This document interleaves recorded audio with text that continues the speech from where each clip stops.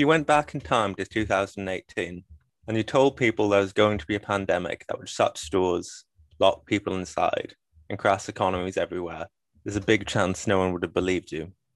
And if you told people this post-apocalyptic sounding period would also be a good time to start a business selling high-end watches, they would likely not believe that either.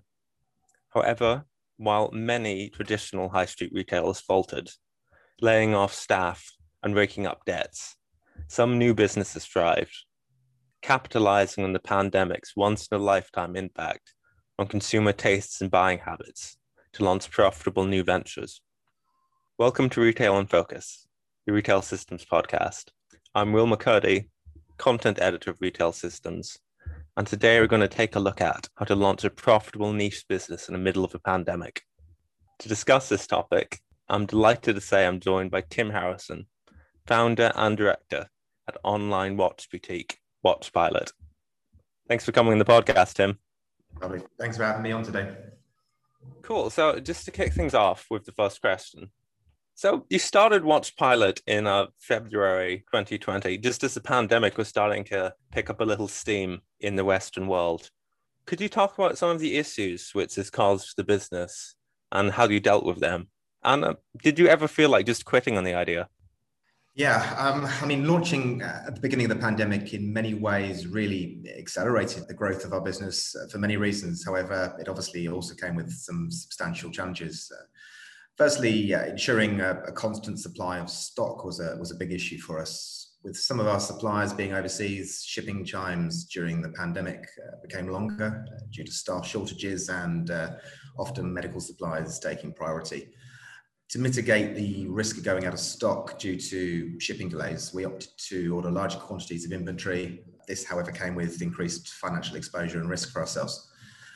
Fortunately, during our prior days of selling on Amazon, we'd built up some trust with previous suppliers who were happy to extend our credit terms, which enabled us to facilitate these larger orders. And I think the second challenge really for us was good staff that we could rely on. Being in our e-commerce business, we didn't have the luxury of allowing all of our staff to work from home. Some of our staff were transitioned into Watchpilot from a previous business, and they really helped us out during the early stages of setting up the company. And I think, overall, the biggest challenge for us as a business is establishing a solid online footprint and establishing relationships with large brand partners. And this remains an ongoing challenge, COVID and onwards. Yeah, so I spoke to a lot of businesses over the past year about their supply chain issues. I mean, getting your supply chain right is never easy at the best of times, but the pandemic seems to have made it almost impossible. And it's quite impressive as, a small business entrepreneur taking on that extra level of risk and what it seems like bulk buying this product in advance. This is the one of the biggest challenges, because inevitably you've got the 80-20 rule. You might have an inventory of 1,000 products, but probably 200 of them are your top selling products. And when you're heavily reliant on paid traffic initially, if you're driving traffic to your store and you're out of stock, your cost per sale, cost per acquisition will just keep rising. No, exactly. So moving on. I think most for listeners should be aware of the downsides that the pandemic posed for retailers. But could you also talk about some of the opportunities which you created? Sure. Yeah, the largest opportunity for us was the substantial rise in search traffic for fashion and luxury watches. Customers who would normally shop in the high street suddenly had no choice but to shop online. I think on a macro level, the pandemic is widely acknowledged to have really accelerated digital trends. I've read some studies reporting by 7 years onwards. Specifically for our business, customers who would, those customers who would normally purchase something quite personal, such as a watch in a high street jewelers, are now feeling comfortable to make a similar purchase online, in the knowledge that if the product is not as expected, it's incredibly easy to return, if not easier than having to return to the high street to actually refund the purchase. As a business, what type of approach do you take to managing the returns process? Is there a big focus on making it as pain-free as possible? 100%. I think if you make it difficult for a customer to return something, that customer will never shop with you again. I wouldn't say we're perfect, but we're looking to streamline that returns process as much as possible. Free returns, multiple couriers in which to send an item back to us if they don't like it, and a return, if not, is processed probably 95% on the same day, if not the second day. Yeah, because from the research I've been reading, online returns have just become such a massive, massive distinguishing factor for retailers over the pandemic because there wasn't really any other option for almost half the year. So it's something that's really separating the men from the boys at the moment. Definitely. I mean, if just speaking from a personal experience, if you shop with some of the largest retailers now, the couriers will actually come to your house and collect the item directly from your doorstep. We're not there yet, but it's something we would aspire to. No, and it's a good thing to aspire to, keeping whatever is possible to keep of that human touch.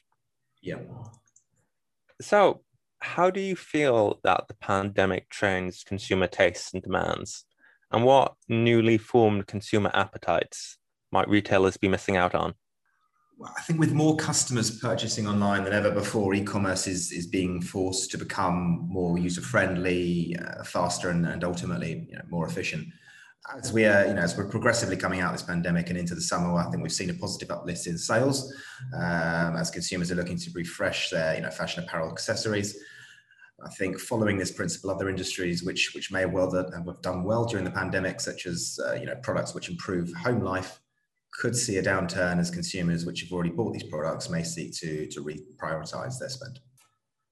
Yeah, exactly, because so much has been made of retailers adapting to the demands of the pandemic, but what they'll actually need to do is they'll need to adapt post-pandemic and adapt to whatever the new normal is. And the retailers who are going to be successful at doing this might be very different than the retailers who are successful at adapting to the pandemic. It's like an entirely different game almost. Yeah. During March, April last year, when people were fresh with furlough money, we saw large sales spikes. But I think, certainly the beginning of this year, when there was still a lot of uncertainty about, people were not really going out. People had no reason to shop for fashion accessories. So we did see a drop in sales during that period. But now, since we've come out of the pandemic, people have got used to the shops being open again. People are looking to refresh their wardrobes and sales are going upwards again. So, just for people outside the industry, could you talk a little about what makes the watch world unique and how it differs as an industry to say, other parts of retail and e-commerce? Yeah, sure. I think the watch industry is ultimately very brand driven. In order for us as a retailer to sell branded products, we must long-term work via official authorization agreements. Typically, we cannot be seen to be much of a discount retailer, but instead be selling at recommended retail prices or very close to them. And with this principle in mind, for us to compete in a marketplace dominated by national known jewelers, it's really essential that we build consumer trust so as to reduce consumer sensitivity to price being the sole driver of a purchase. The watch industry, we feel to be relatively immature online, with many high street retailers relying solely on their brick and mortar presence for sales without having established a major online presence. So, do you think that it's harder to develop trust as, at this stage at least, a pure play online retailer? Do you think you were maybe at a little bit of a disadvantage in the trust game? I think so, yes. I think definitely. When you're competing against national, jewelers with 50, 60 stores up and down the country, why would they buy from you over buying from one of these stores when ultimately price, we're fairly fixed on price when we're buying from the brands. So we have to look at, what are the reasons that a customer is going to choose to buy from us over them. Yeah, it just it seems like a big challenge distinguishing yourself. And just when it comes to the question of authenticity, I mean, nobody makes fake socks, nobody makes fake hats. Well, they do make fake hats, but it's just watches are something where, quality and authenticity, at least to me, seems really all important. And I think this is where the importance of the shop comes in. If you've got a physical presence, customers just trust you that bit more. There's less of a question mark over what you're selling, and it's going to be the time in the market, really. We're looking very much also at our social media presence. Social media is going to be huge for us, and something we're looking to really maximize to build trust.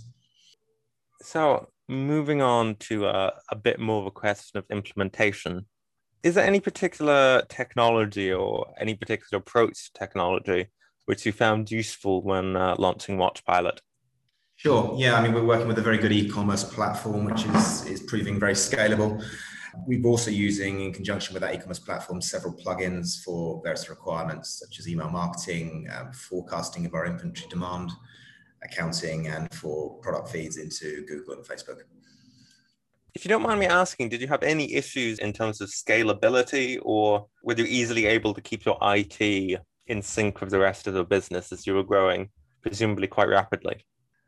I think from an IT point of view, it's been fairly straightforward with the size of company which we are, which is 12 people now.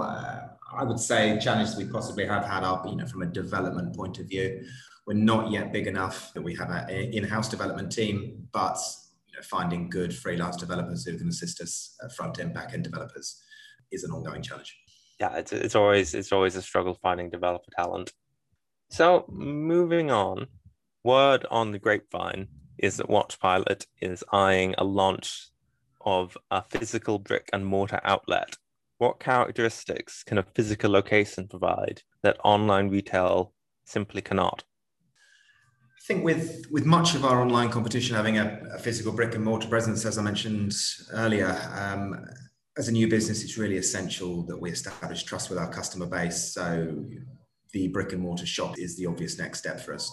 And it's also very much required from a brand perspective historically. In order to open new retailer accounts, a lot of brands just simply won't open an account if you don't have brick and mortar.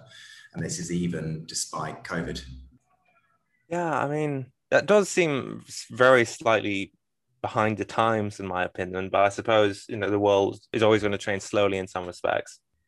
I think, if you're a very large online e-commerce multinational, then you can get away with it. But as an independent, it's very difficult. So, just in terms of location, and it's okay if you're not allowed to disclose this, but why London? Why do you want to launch in London and not, say, in the north of England or the Midlands or the southeast? Specifically London. Well, I'm based in Wimbledon myself, and Wimbledon as an area has a lot. Number one, it doesn't have a major jewelers, a multinational jeweler, a national jeweler, should I say. It's full of a lot of independent shops, independent businesses, and ultimately it's a fairly affluent area. So when we're looking to attract Swiss level or Swiss brands in the future, it's a good location to be in, I think. Exactly. I mean, it's a very vibrant area. So, just as a podcast draws to a close, as a retailer, what potential opportunities do you see in the future now we're a little bit closer to unlocking?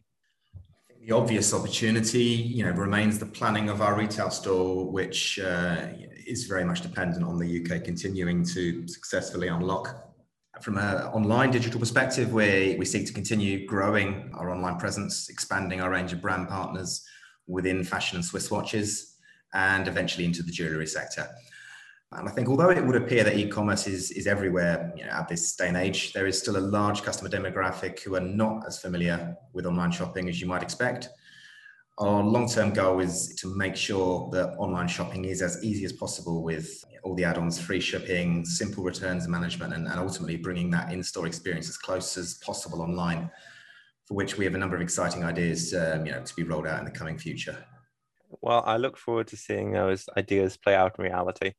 And yeah, that's an excellent point there, because people talk about the e-commerce like it has already arrived, but actually there's still a huge amount of growth in the e-commerce market. There's still lots of people that prefer physical retail, particularly in the older generations. It's not anywhere near close to being completely solved problem. I mean, to give you some idea, some of the national jewelers, when you're looking to buy a watch for several £1,000s, they've actually got virtual assistants on the websites now who are able to give you a demonstration of the watch that you're looking to buy. This is the kind of thing that we'll look to do in the future. Yeah, exactly, because I'm unlikely to be able to afford a Swiss watch anytime soon, but if I was, I feel like that personal touch would be something that would be vitally important to me. And anything that technology can do to help provide that is going to be something that's going to be really valuable to me as a consumer. So, just to close things off, if our listeners want to learn more about Watchpilot, where can we send them?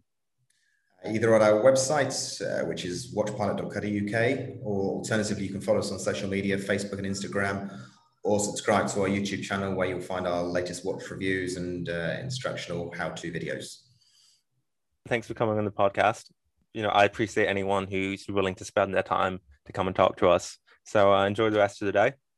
Pleasure. Thanks for your time, William.